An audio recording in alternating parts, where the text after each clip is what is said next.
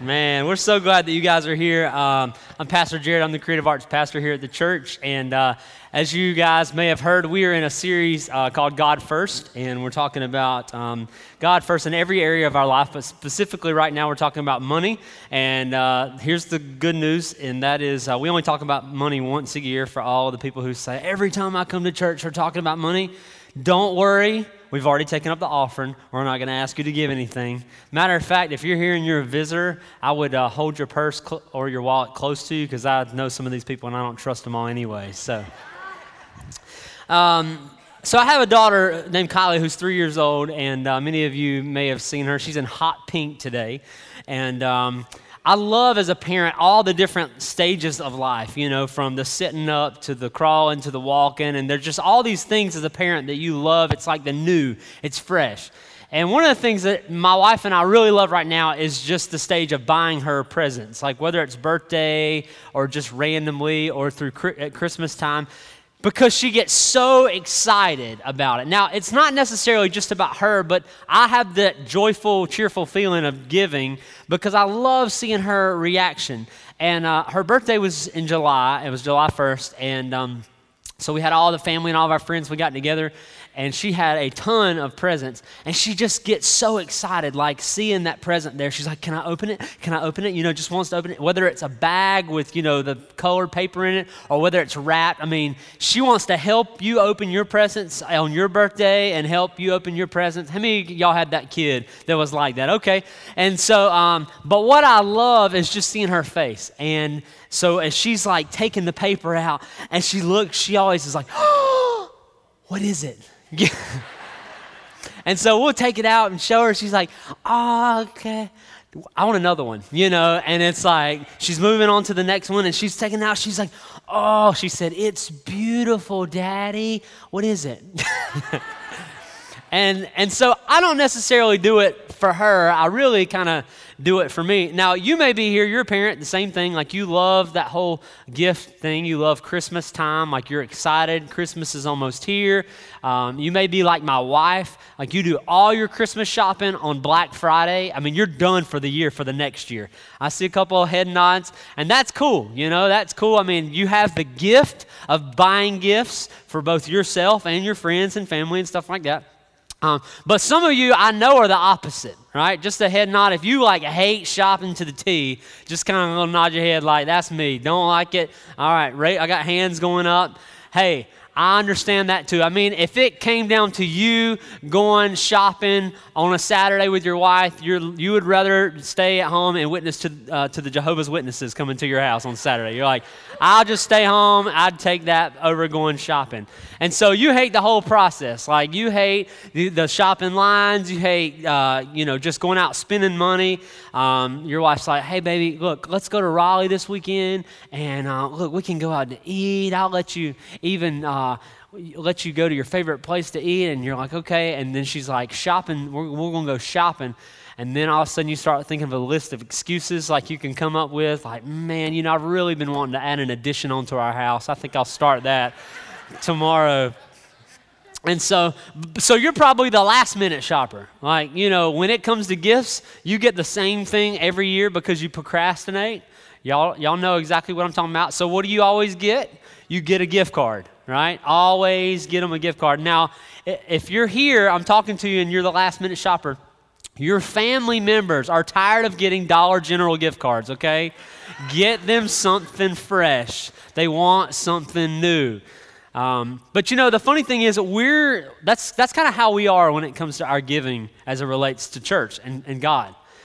Some of us give very, very generously, and we do it joyfully and cheerfully. And some of you, it's like, man, you can't stand it, and you don't want to do it. Maybe you don't do it. Maybe you do it, but you do it reluctantly. And there's all these different excuses. But those of you that do give, you know, hey, I know I'm contributing to the kingdom. I know the money that I'm giving is, you know, God gave it to me, and I'm kind of giving it back, and I know that mission work is taking place and all these different things. And so you give that 10%, and maybe you do that kind of in a grudgingly way, like Joyfully, yeah, I don't know if I write my check joyfully. I don't know if I give my money joyfully. That'd be a stretch to say that. But you do it because you just heard growing up your whole life, man, you're supposed to give 10%. You're supposed to give 10%. And so you've heard that over and over and over again. And so you do it really out of not wanting to feel guilty. And maybe you're here and you're that kind of hesitant giver. You think that all the church wants is your money, and here you are. It's the first time in church in a year, and what are they talking about? They're talking about money. You've seen the TV evangelist with the hair slicked back, like, that's not moving. They could go out in Hurricane Katrina for 2 hours and come back in, and it's just like perfect. Y'all know what I'm talking about? I mean, they got the Matt Bartlett hair going on. It's just like perfect. And I always say that because I'm jealous. I'm just jealous of him. And then come to find out, you've seen all these different scandals where these pastors, they're embezzling money, and there's these things that you see on the news and so, and so you're hesitant in your giving because you're afraid of what's going to happen with your money.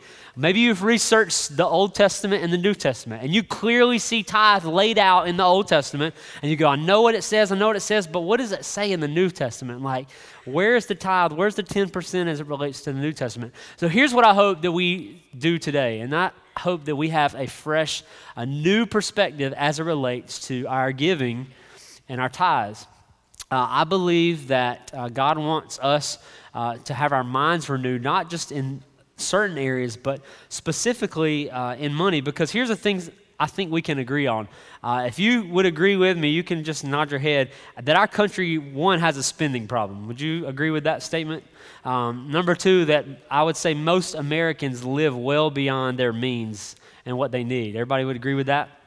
Statistics show that roughly about 78% of people who are incarcerated are there because of money. And the number one divorcing factor is not because of adultery, it's because of money. And so this is why I believe that throughout the scriptures there are over 2,000 verses that relate to money and giving, because Jesus knew that it would be something that we would struggle with. When you think about it, Jesus spent nearly 15% of his ministry talking about that, more than faith, more than heaven and hell. I mean, he knew that we would wrestle with this topic and this issue of money. It's not just an issue, it really is the issue, I believe, for Americans. And so here's what we know. The Old Testament, when we look to the Old Testament, we look in Leviticus, Numbers, Deuteronomy, 2 Chronicles, we see this principle that's talking about the tithe, which means tenth or 10%. And over the last 2 weeks, if you weren't here, you can go back and watch them online at bridgechurch.cc, and you can see Pastor Farrell as he talked about that. The illustration of us giving 10%, not off of our net that we make, but off of the gross. You say, why the gross? Well, when people ask you how much money you make when you go to apply for a loan on a house, you don't tell them how much you net, you tell them how much you make. And so the 10% is all of what we've been given. Well, we see that just for illustration purposes, so we're on the same page, and everybody knows how to move that decimal point. I thought we would do a quick illustration just to make sure those of you that hate doing math, that you got even math coming to church today. And if you had $2,000 in 1 month, if you made $2,000 in 1 month, and you were told to tithe on that 10% of $2,000, you would tithe how much? 200. Give yourselves a round of applause. Now, if you made $2,567.37 a month, and we told you to tithe on 10%, how much would you tithe?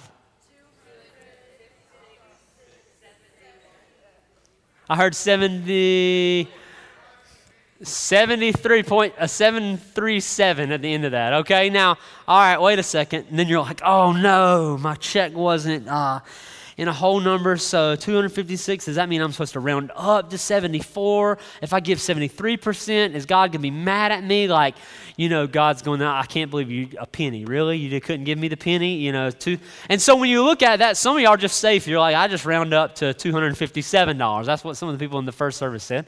But when you look at it this way, and you really get down to making sure it's just exact and precise, it almost becomes a little bit like legalistic, doesn't it?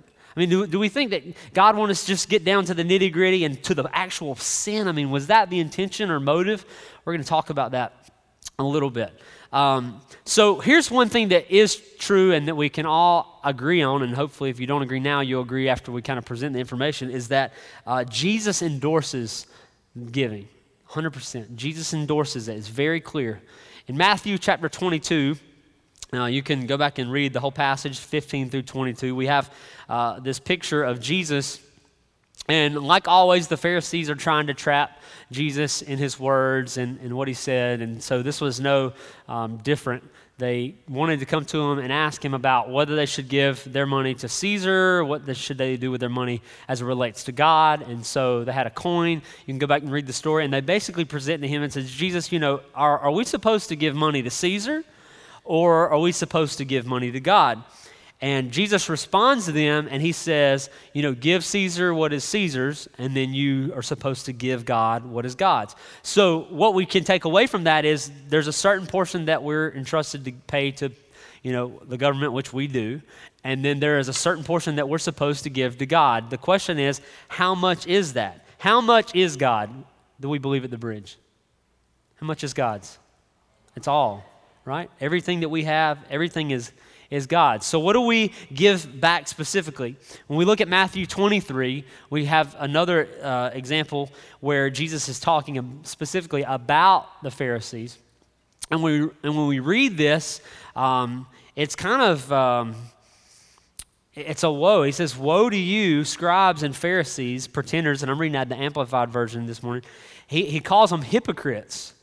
And he says, for you give a tenth of your mint and dill and cumin, and those of us who do any type of cooking understand that this is herbs and spices. And he says, but you've neglected and omitted the weightier, more important matters of the law, right and justice and mercy and fidelity. These you ought particularly to have done without neglecting the others. Now, what's interesting to know is when you look at that specific passage and contrast that with the Old Testament, we talked about a few weeks ago that, the tithe was taken off of livestock, cattle, and then also off the first fruits. But many people believe, nowhere does it say or is mentioned anything about tithing on spices and herbs. But what the Pharisees are saying here is I follow this to the T. Like, I don't just give, my big things to God. Like, I'm even tithing on the little things like mint and dill and cumin. But what we don't see is Jesus say to them, wait, why are you still tithing? That's Old Testament principle. Like, you're still giving a tenth? No, that wasn't his point of talking to them in this passage. The point was, yeah, you're doing all these things for the Old Testament law, but you're neglecting some of the bigger matters like showing justice and mercy. And these things you should do along with the tithe. So I think that's true for us as it relates to Christians, people who come to church, or maybe it's just true in your personal life. There's a lot of things that we hold tight to in one area, but we don't want to move or budge in the other area. Like we have people in this church, I know you're going to be shocked, who are all about serving. They'll serve every time the door, every time we have a sign up, every time there's something, they'll serve. But when it relates to their money and we talk about giving, they're like, man, ain't nobody got time for that. Right? And then there's the opposite. You may be here and you give, God's blessed. You don't have any problem giving. But when it comes to serving, it's like, man, I ain't down with babies getting snot on my shirt, And so we have these different things. So many want to use the New Testament and the Old Testament on this topic, and they're like, okay, so what am I supposed to do? You tell me, what am I supposed to do? Well, here's what I know for a fact. When we look at Jesus' words, his disciples, as we look throughout his ministry, one common thing that we find is that there is always a higher standard of living as it relates from the New Testament to the Old Testament. If you read in Matthew chapter 5, you see where Jesus is talking about the commandments, and he says, you've heard that it was said not to commit murder. Don't go out and kill someone, don't take their life. He said, but I say to you that if anyone basically has those murderous thoughts, that wishes those bad intentions for someone, that basically you've committed murder. You've already sinned. You didn't have to do the act. Jesus' way was higher in the New Testament than it was the Old Testament. Same thing was true for adultery. Right? You've heard it said, don't commit adultery. Don't go out and sleep with another man, sleep with another woman. And that would include, an affair, whether it's online or whatever, you meet up. He's saying, well, here's what I tell you. If you just look at another woman or man lustfully, then you've already committed adultery in your heart. And so we see the contrast between the Old Testament and the New Testament. He even says, you've heard that it said, don't take God's name in vain. Don't swear by God's name. He's saying, I say to you, don't swear at all. So one thing that we can take away as we look at a thorough study of Scripture is that Jesus' way always called for greater faithfulness and commitment than what was required in the Old Testament. So the question is, can giving possibly be an exception to the rule? Would anyone want to be, who considers themselves faithful, want to do less than what was required from the Old Testament believers? When it comes to tithing, people say, it says that Jesus said, I haven't come to fulfill but to destroy the law. But we see in Hebrews chapter 10 that it says the law is just a foreshadow of the good things that were to come. And so I want us today to take a glimpse of what it looks like to give in the New Testament church and New Testament giving. So you can kind of follow along if you want to read it or just write down your notes. John chapter 12, just want to kind of paraphrase a little bit of what's going on. Jesus is in the town of Bethany, and he's there with some of the disciples, and Mary and Martha are there. Maybe you remember this story. And Martha is waiting on Jesus. She's making sure everything's just perfect. And Mary is there, and she's sitting there at Jesus' feet, and she's so moved because she knows that Jesus is the Son of God. He's the Christ. And she's there, and she takes this bottle of perfume. It's like pure nard, and many scholars believe that it represented an amount equal to a life savings. Like, that's how much this bottle of perfume was worth. And so she takes this bottle and she breaks it and she begins to pour it on Jesus' feet and begins to wash his feet with this perfume. And she's using her hair, and then all of a sudden, what do we see? We see the disciples who began to ridicule, specifically one, and that was Judas. And Judas is mad, like he cannot believe what he's seeing taking place. Because, Judas was all about the money. He ended up selling Jesus for 30 pieces of silver. He was the treasurer, if you would, for the disciples. He was stealing from their ministry, and Jesus knew that. But he's seeing her pour this out, and he's like, what a waste. Like, why is she doing that? You realize what we could have done? And then he tries to say something noble, like, we could have taken this money, and we could go out and we could help people. We could help the poor. And maybe you could say, well, we could just cash it all in, and why don't you give 10% of that? There's no need to give all of that, Mary. Like, you could give 10% and we could walk around, and the disciples, they could get some new sandals and a couple new tunics and walk around. But that's not what we see at all. She's so moved, she gives it all to Jesus because she understood who he was, and she understood the price. And when you understand the price, you make a sacrifice. We also see this similar in Matthew chapter 19, when the story of the rich young ruler. He confronts Jesus. He says, good teacher, what must I do to inherit eternal life? And he said, why do you call me good? Only God is good. And he was admitting who he was. And he says, you got to keep the commandments. He said, I've kept them all since I was a little boy. And he said, well, there's one thing you lack. And he says, okay, great. What is that one thing? What must I do? What must I have? And Jesus says, what? All your stuff, everything you got. Follow me. And it was hard for him to hear because that was his life. That was everything he had. He said, wait, you want me to get rid of it all? He says, yes, all of it, and follow me. We don't see him go, okay, so if I look back at the Old Testament, Jesus, it only required me to give 10%, okay? Can I just take 10% of it and give to you? I mean, is that a possibility? Because Jesus would have said, no.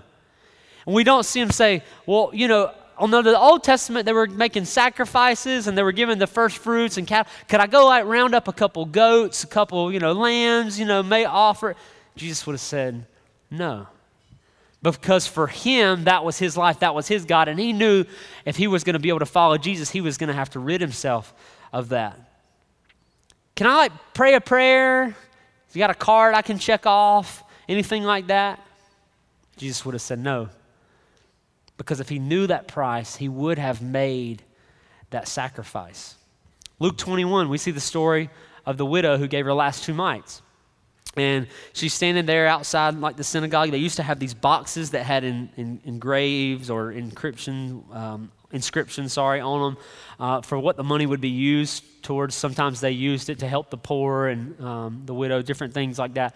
And so Jesus is observing, and this widow comes, and all she has are these 2 mites, which when you look at it, the translated, it's like the lowest money available. It's 2 copper coins.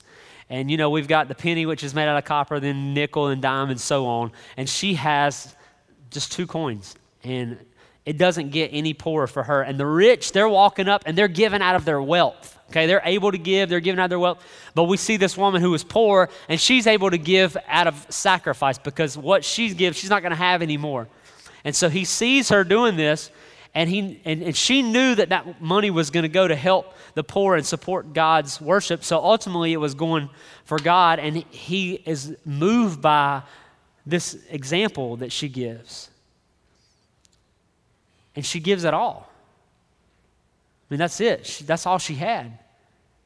And she understood that the kingdom work needed to go forth and the price that needed to be paid. And so for her, she understood the price and she made a sacrifice. But here's what's common for all 3 of these illustrations, these stories, is either all was given or all was required. And those that gave, they gave out of obedience, and they gave out of the right attitude. When we are committed to something, you could agree with this, we're not really committed until we're financially committed to it. Think about that for just a second. We're not committed to something until we're financially committed to it. Hence, dating. Right, ladies? The guy can talk the talk, but until he takes you out to the nice restaurant or just shows, hey, that he's going to spend a little money on you, that we don't know, he ain't really committed. My wife and I, when we first started dating, I was emceeing a pageant for my mom. She was choreographing the dance for the girls at Spring Creek, and it was almost one of those like love at first sight things, okay? I was all decked out. I had the tie on and the suit being the MC, and she, had a nice black dress on, and we started talking, and we hit it off talking about church, which was a good indication anyway. We were talking about worship and talking about church, and I just kind of knew I was attracted to her, and I wanted to spend a little more time, find out all that, she was about, and I could tell, she was kind of into me too. And so I asked her, I said, hey, what you got going on after this thing's over? And she said nothing, which later found out she had a date with another guy, and she ditched him to go out with me. That's right. So, I was like, I want to show her, that I'm committed to this thing. I'm committed to exploring and see if she's the one, dating to marry. And so where did I take her? When you want to show a girl, where you want to go? Waffle House. Seriously, I took her to Waffle House. It was like the only thing that was open. But, and so, we went, and I think both of us paid for our own meals. But so as we got to, date more, I started taking her to the nice restaurants. I'd take her to the Outback, and be like, get you a steak, hamburger steak, not a real steak yet, just the first day, easy. Then after that, we go out on dates to take her to Chef and the Farmer in Kinston. Guys, if you want brownie points, if you want, just to get in the goods with your wife, take her to the Chef and the Farmer. But once that money started falling, I'm committed to her. When I'm able to give our money, because that's the thing that we hold on to the tightest, isn't it? Is our money. And so when we're able to let that go to things that we love, it shows our commitment to it. See, when we look at the goal of the book of Hebrews, those of you that might not know this, but Hebrews contrasts the Old Testament covenant through Moses to the New Testament covenant through Jesus. And we see a resounding theme all throughout Hebrews, and that is this, that something better, something greater, something more superior is come through Jesus Christ. When you look at chapter 1, verse 4, it says, he became as much superior. Chapter 7, verse 21, we have a better hope as priests ourselves. In verse 22, it says, the new covenant is a better covenant. In verse 6, chapter 8, it says, the ministry of Christ is a more excellent one. It's a better covenant. It's a better promise. In chapter 9, verse 23, it says the new covenant is one with better sacrifices. So what he's saying is, yeah, the Old Testament worked for what it was and it was good, but what we have now through Jesus is so much better for us. So how is it that we can conclude that we can give less than what was required for the nation of Israel under the old covenant? If they could tithe under the law, how much more should we be able to give under grace? Think about that. Did God really send Jesus and make a better covenant and better promise with us so that we can do what was less than required for the nation of Israel? Did he liberate us from the Old Testament law so that we could have more physical stuff for ourselves? I mean, was that the goal? Jesus came, he said, okay, I believe he abolished the law and given the Old Testament we're not supposed to give. So is that just so we can have more stuff? Because I think we've pretty much got that taken care of. We've got enough stuff.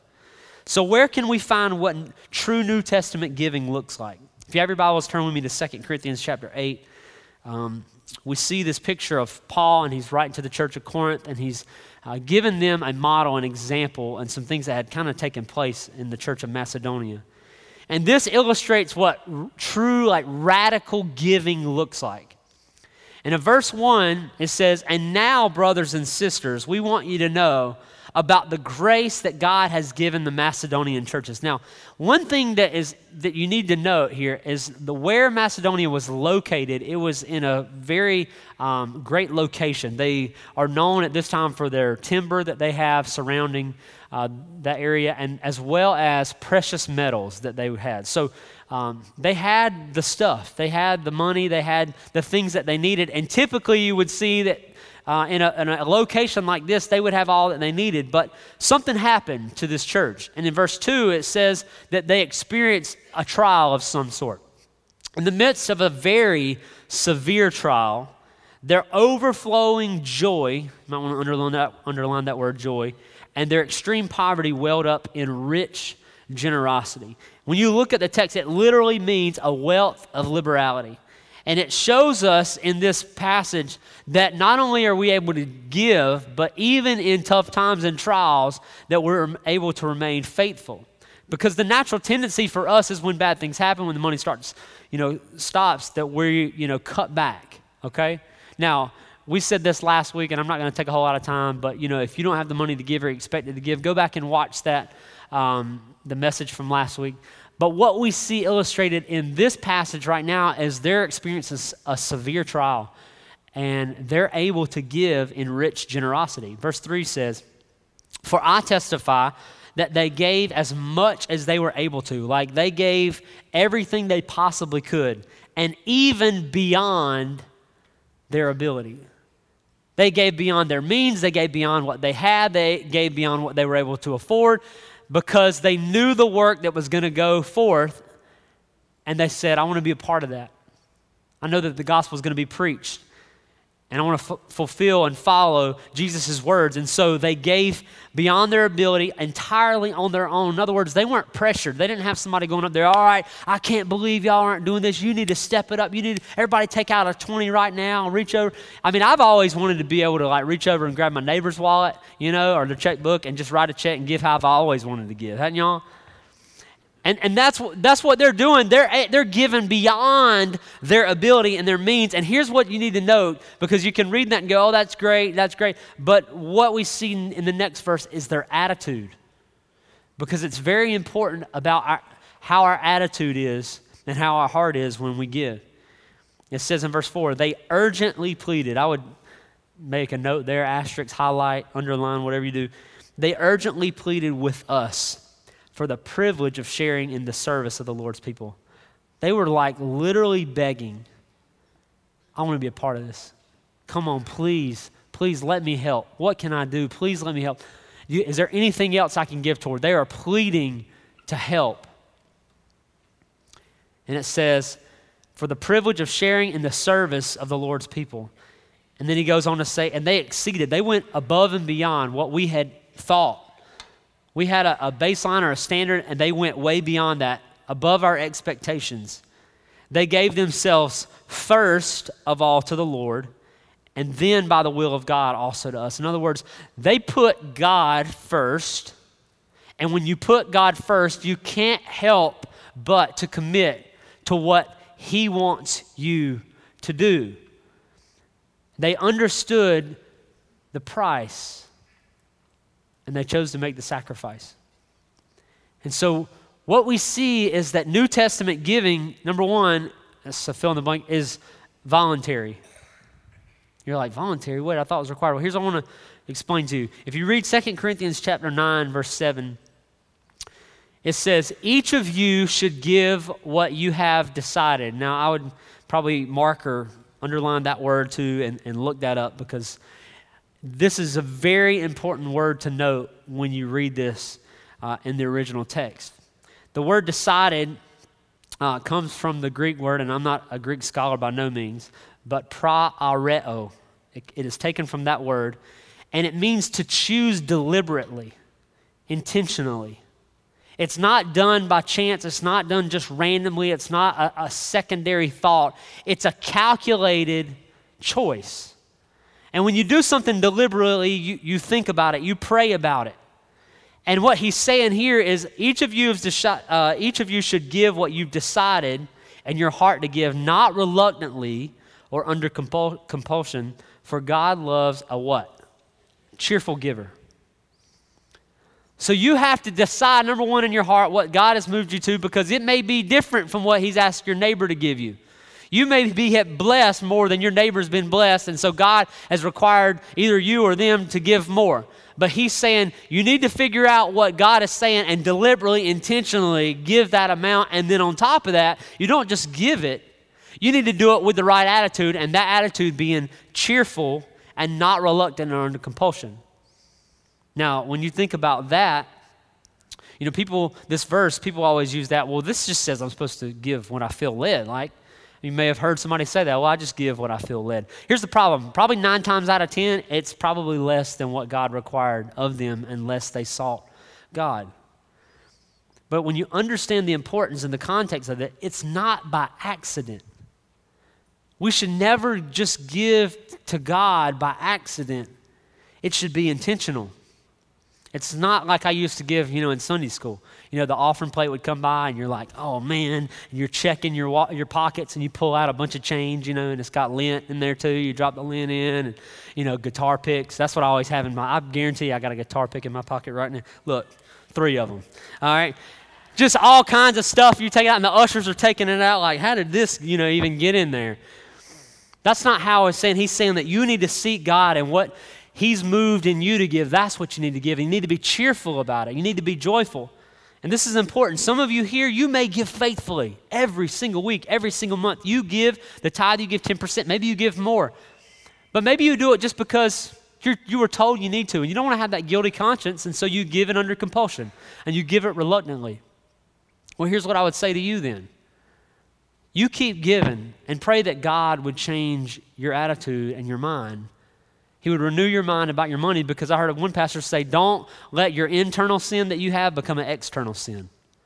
You don't stop giving just because you feel that. You pray that God would move your heart and change it as you struggle and seek clarity. The second thing is New Testament giving is generous. When we look at back one verse, 2 Corinthians 9:6, it says, remember this, whoever sows sparingly also reaps what? Sparingly. And whoever sows generously will also what? Reap generously. Now, we live, what I would consider, and it feels like it's getting even smaller now with kids, a smaller house. And I was tired of my house bringing down the whole value of our neighborhood, our yard. People would come. This thing is always so tricky too. I don't even know. Oh, there we go. I was tired of our yard looking like, something like that. You remember the movie The Burbs? Like, we were those neighbors people were never wanted to see. And so I said, I want to change that. Our yard is going to look awesome this year. And so one of the guys who goes to our church, he does landscaping. He came and helped fertilize our yard and put some seed down, man. And I was having to cut that thing like 2 times a week. I mean, it was just, and but it was looking good. I was proud of my yard, man. It was green. Pastor Andrew dropped me off one day. He's like, man, your yard's looking good. I was like, thanks, man, because it meant a lot coming from him, And so, but one of the things I don't like to do is weed eat. I mean, I do it maybe every 2 weeks, and I have kind of real sandy yard, so when you weed eat and it has sand under it, the sand comes back and you feel like you're getting sandblasted, your legs and your face. And so, I just decided I was going to go get some grass killer at the Pro Turf up here. And so when I do something, I wanted to go all out, so I got me a nice backpack sprayer. I mean, this ain't the Roundup bottle, okay, y'all? I mean, I went all out, and I bought the grass killer. And on the back, there's instructions about how you want to, dilute what kind of percentage you want to have, like a 4% or versus a 13%. And so I was like, man, I want this thing to be strong. Like, I want to go ahead and knock it out. So it's strategic. It says, if you want like a 13% solution, then you need to put 4 tablespoons per 4 gallons, or I don't know, all this stuff. Well, you know me. I don't have any measuring stuff or anything like that. So I just, pour it out until I thought what was good. And 13%, we're going for 30%, And so I filled up about half grass killer, half water, and so I'm, pumping up this thing, and I'm pressing the button, and it's just like sputtering out, and it's like, just like bubbles are coming out. I'm like, what in the world is going on? This thing is broke, and so it's just barely coming out. And so I look down, and this tip, you can turn it. You can adjust the flow of the spray. And so I was like, oh. So I opened this thing up wide open, buddy. I opened it up, and it was just flowing. I was pumping. I was walking this fast. I was just knocking out that grass beside my house, around the flower beds, landscaping. I'm talking about sowing generously, buddy. I was sowing generously with this stuff, okay? And so the next day I get up and I look outside and I can see, it's turning a little bit brown, nothing major. And I was like, okay, great. Maybe it'll be dead by the time I cut the grass next Friday or Saturday, and I won't have to worry about, cutting the edges of my yard. And so my wife and I, we went out of town that next day, and we came back home, and so we pulled up, and she goes, what happened to our yard? And this is what our...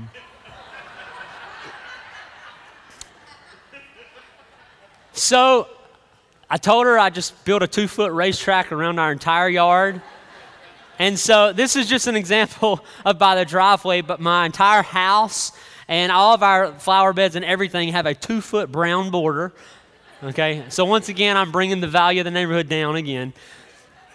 But so I sowed it generously, man. I didn't let anything hold back. I'm just pouring out, and I'm pouring out, and I'm pouring out, and that's what I get. Now, the good news to the story is I have a lawnmower that has no brakes, so it's a lot easier to cut my yard now, because I don't have to stop, because I got a safety net around everything.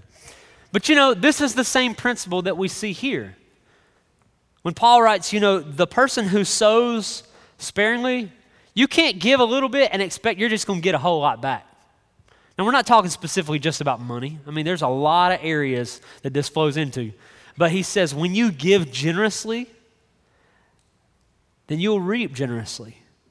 When we look at Acts chapter 4, we see this picture of the church and how they're just giving everything they had, their possessions, they're selling, they're giving away for the needs of the people, making sure that no one was lacking.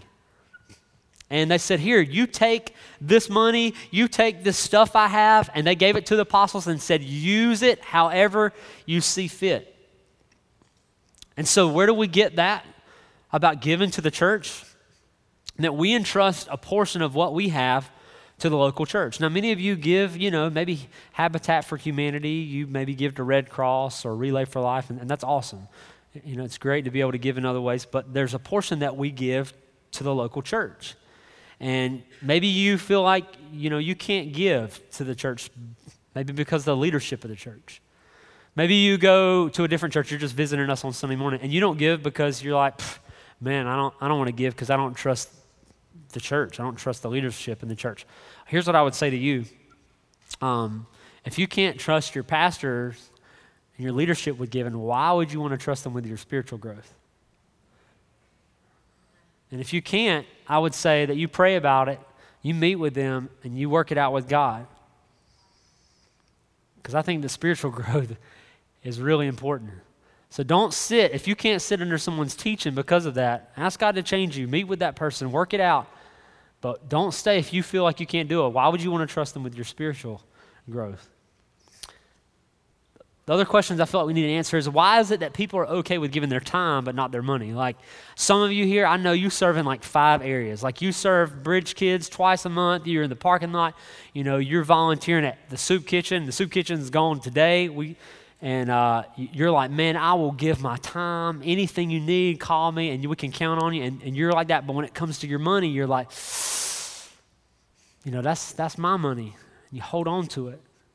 Some of you, like your talents, you'll play in the worship band, and you'll be like got the greatest personality. You're like, I'll hold the Mickey hand up, I'll wave. I'll be happy to give towards the Kentucky. I'm sold out in all these areas. I'll use my personality. I'll use my singing ability. I'll use it all. But when it comes to giving, you're like, nah. I'm cool with giving God my talents. I'm cool with giving God my time, but it's my money. Because many of us, I think, have been saved and our mind's been renewed about serving, but I think for many of us, our mind hasn't been renewed as it relates to money. And so many excuses are given, aren't they, for not giving? I mean, here's a few that we hear. The church will misuse my money. They're going to misuse it. Let me just say this. The church has misused money. Every church has probably misused money. Starbucks has misused your money.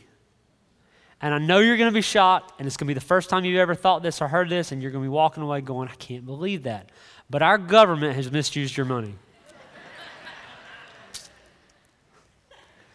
People say, well, God understands. I've prayed, he understands, God understands.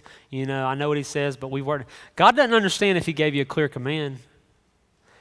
That's like a parent telling your kid to clean your room, right? Clean your room. They come back out. Did you clean your room? I kind of cleaned my room. Anybody ever had that parent? You didn't kind of clean your room, right? My dad used to always, when I was a kid, they'd go clean your room, and I'd go just put everything in the closet. Don't look in the closet, My dad went in there one time, and he was, taking all the stuff out of my closet, and he found molded hot dogs. He's like, how you get molded hot dogs in the closet, right? But when we're given a clear instruction, we're held accountable to that instruction. And the same thing is true for giving. You say, well, that's Old Testament. Let me ask you this question. Do you believe that the earth will ever be flooded again? No? I mean, you're like, I've seen the rainbow. I saw a rainbow the other day, my promise that God will never flood. Why do you believe that? I mean, that's Old Testament. You can't pick and choose and discern what you want to believe. We can't be naive.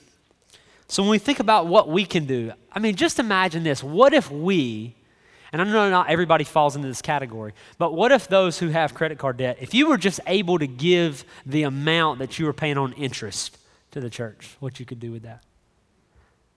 Imagine the money that would be paid and go towards missions and go towards helping the homeless, to all these projects that we have. If we could just give the interest off credit cards, it would be better spent, wouldn't it, on kingdom work? And if you're here and you're wrestling financially, if you're really struggling, if you've gotten into a lot of debt, we've got a class coming up October the 19th called I Was Broke, Now I'm Not. There's a billboard coming up. It's a free class, I believe. And you can come to that and figure out how to get your financial house in order, because once you get that money taken care of and you're able to live with a budget, you're able to give. I mean, it's amazing. It's amazing the freedom that you will feel, not just yourself, but in your spouse and your relationship, and then also the freedom that you're able to give. People always talk about money, and one of the statements that, people make is, I want to know exactly what my money is going towards. I want to know exactly what it is I'm giving it to. See, money, if you're saying that, money is not a matter of the wallet, it's a matter of the heart. When we give ourselves first to God, like that church in Macedonia, when we're able to give ourselves first to the Lord, we can't help but to give out of the gratitude that we feel. But many of us, we understand Christ laid down his life for us, but we're not able to lay down our checkbook for him. It's like I get he laid his life down, but it's a big stretch for me to lay down my checkbook. My daughter, she's 3, and we have a little piggy bank. We put money in her piggy bank. She'll get money and get to put it in her piggy bank. And if I went to her and I said, Kylie, I want to give you $10, 10 $1 bills, okay? will you want $10? She'd probably be like, can I have a sucker? Because she doesn't understand the principle behind money. But if I was like, I'm going to give you $10, you could buy 100 suckers with this. She'd be like, blown away. I said, but here's the deal. I'm going to give you $10. Here's the only thing you got to give me is $1 back.